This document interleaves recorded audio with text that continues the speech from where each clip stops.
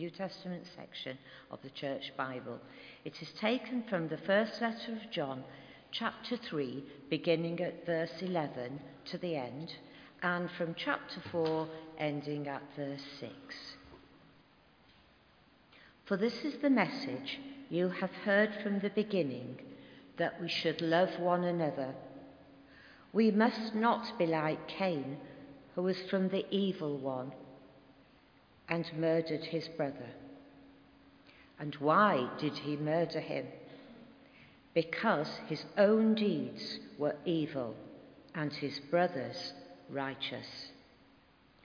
Do not be astonished, brothers and sisters, that the world hates you. We know that we have passed from death to life because we love one another. Whoever does not love abides in death. All who hate a brother or sister are murderers, and you know that murderers do not have eternal life abiding in them. We know love by this, that he laid down his life for us. And we ought to lay down our lives for one another. How does God's love abide in anyone who has the world's goods and sees a brother or sister in need and yet refuses help? Little children, let us love, not in word or speech, but in truth and action. And by this we will know that we are from the truth, and will reassure our hearts before him whenever our hearts condemn us. For God is greater than our hearts, and he knows everything. Beloved, if our hearts do not condemn us, we have boldness before God, and we receive from him whatever we ask, because we obey his commandments and do what pleases him. And this is his commandment, that we should believe in the name of his Son, Jesus Christ, and love one another, just as he has commanded us. All who obey his commandments abide in him, and he abides in them. By this we know that he abides in us, by the Spirit that he has given us. Beloved, do not believe every spirit, but test the spirits to see whether they are from God. For many false prophets have gone out into the world. By this you know the Spirit of God. Every spirit that confesses that Jesus Christ has come in the flesh is from God. And every spirit that does not confess Jesus is not from God. And this is the spirit of the Antichrist, of which you have heard that it is coming, and now it is already in the world. Little children, you are from God and have conquered them, for the one who is in you is greater than the one who is in the world. They are from the world, therefore what they say is from the world, and the world listens to them. We are from God. Whoever knows God listens to us, and whoever is not from God does not listen to us. From this we know the spirit of truth and the spirit of error. This is the word of the Lord. Well, good morning.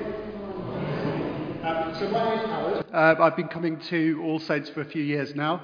I'm delighted to be able to come with my family this morning and to share this message. So let's pray. Father God, we just pray that you will bless these words that I speak, and thank you for the scripture that you have given us to guide us and to lead us to live our lives in accordance with your purpose. Amen. So we're in this series of 1 John, and we're looking at what it means to love one another, and what love means to us living out our lives as Christians on a day-to-day basis. So I think the book of 1 John is really about how followers of Jesus Christ should be holy, about how we should be set apart for God, that we shouldn't just blend in and be indistinguishable from society. And it is that love, it's that actions of love that sets us apart from the rest of society, from the rest of the world. So I think it's quite clear that showing love for one another is a non-negotiable hallmark of Christian believers. So the dictionary describes the word hallmark as a stamp of authenticity. So if you're going to buy an object, perhaps it's of value, something that's perhaps an antique, what you'll look for is that hallmark. You'll look for that stamp of authenticity. And you know that if you see that it's the real deal, that it's not a fake. But as followers of Jesus, the passage says that it's our love and it's our actions of love for one another that sets us apart, that is our hallmark. And that love is indelible. And that if we are in Christ, it can't be washed away. So I think the passage throws up three main questions, which I want to go over in turn. First of all, why is that love so essential? Secondly, how we might show that love. And thirdly, how might we know that we're on the right track?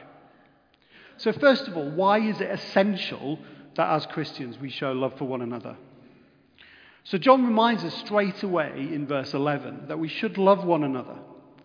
And in verse 12, he gives a stark warning that we shouldn't be like Cain. So everyone would be familiar with that story. Why did Cain murder his brother? Well, it was out of envy and of jealousy and a desire to get one up on him. In short, the love of the bond that held that family together was broken by that evil act.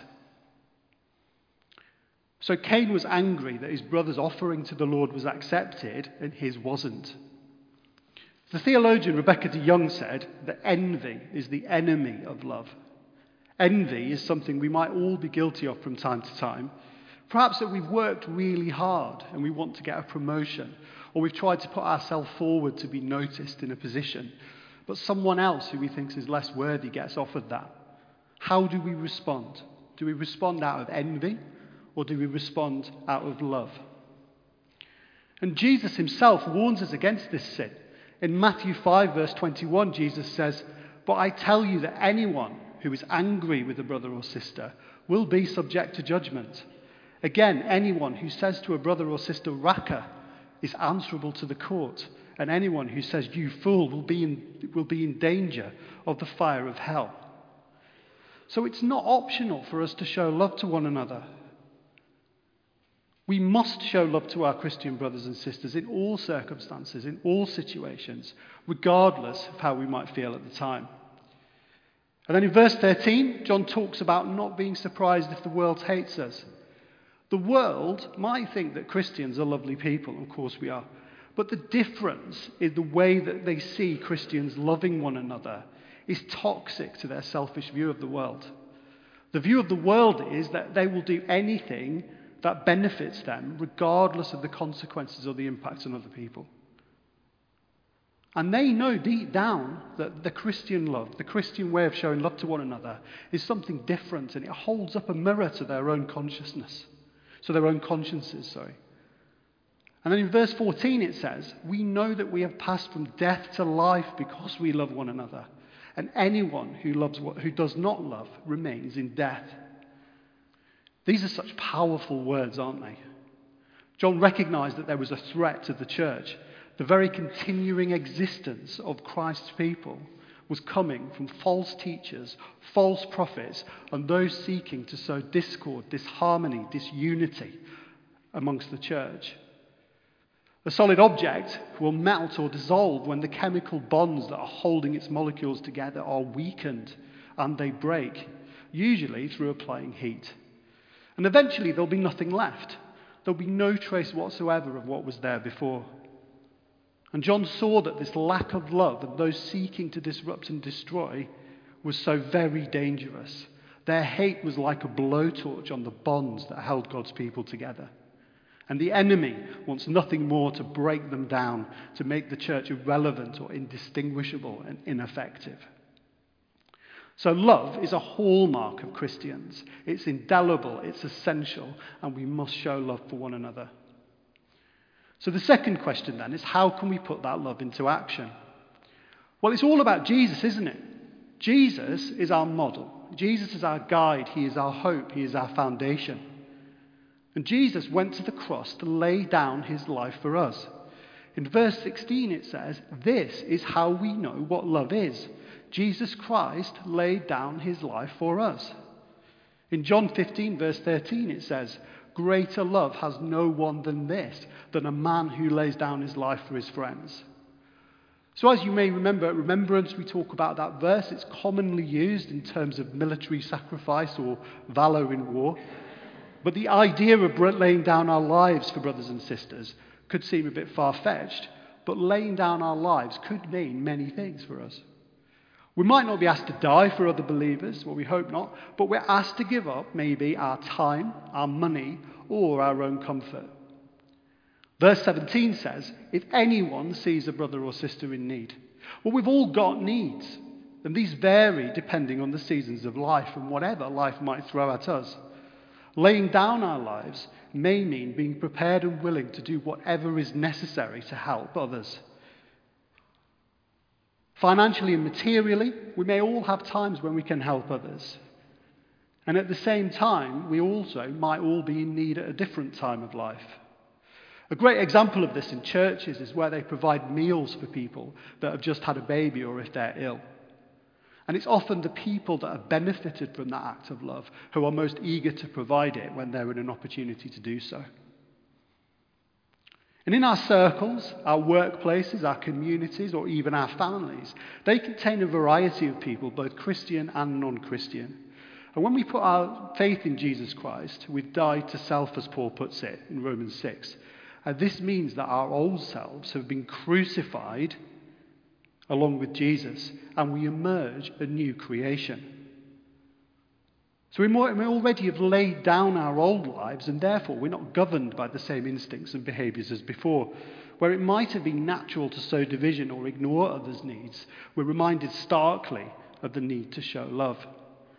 And if we know our brothers and sisters have needs and we can help, then we must.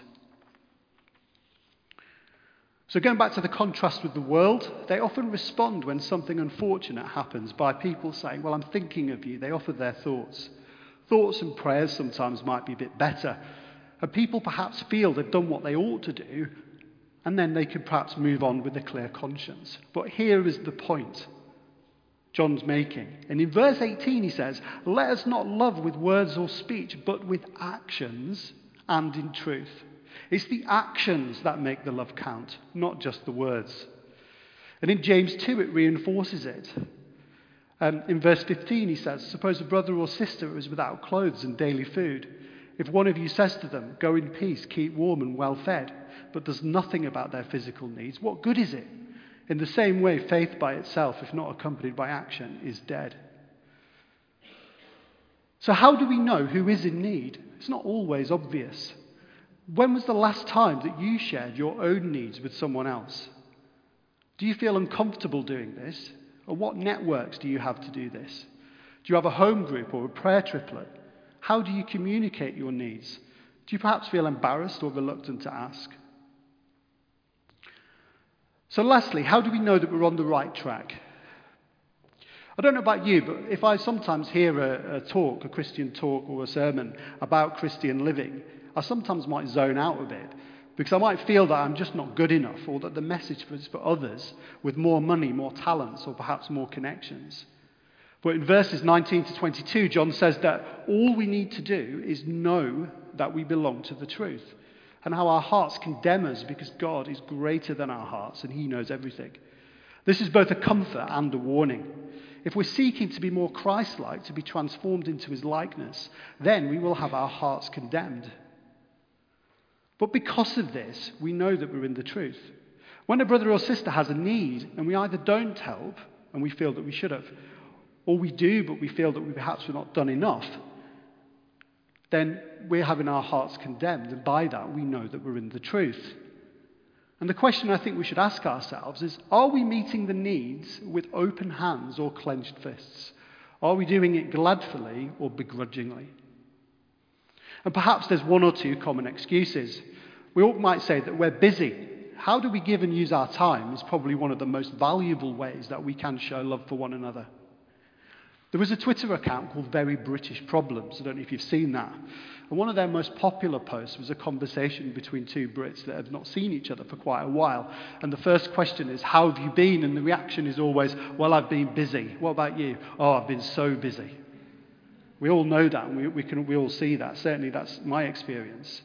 But life throws lots of demands on our time. But how do we use our time to show love for one another? We might not listen, we might not notice. A recent mental health campaign video for men showed how asking the same questions or going for the same old comforting topics ignores the possibility that someone might be struggling. Instead of saying or accepting the answer, fine, when asked how someone is people are encouraged to say, oh, are you sure? Is there anything else that we want to talk about? So let's make time and listen to one another. Don't leave people on read or take days longer to respond to messages.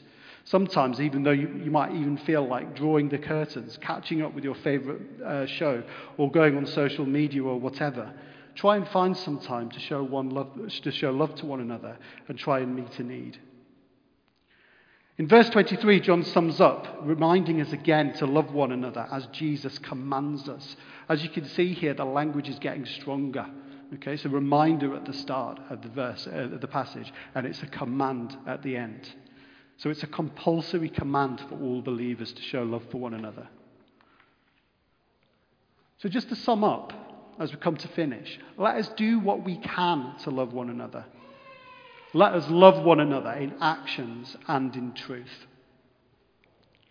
So as we go out into our lives, perhaps think about the following two questions. How can you meet someone else's need this week? But also, how can you communicate your own needs to others?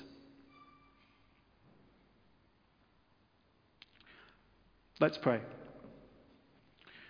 Father God, guide us to show the love for one another. Give us opportunities to share our needs. Let us demonstrate the great love that you showed through your Son, Jesus Christ. In Jesus' name, amen. Thank you.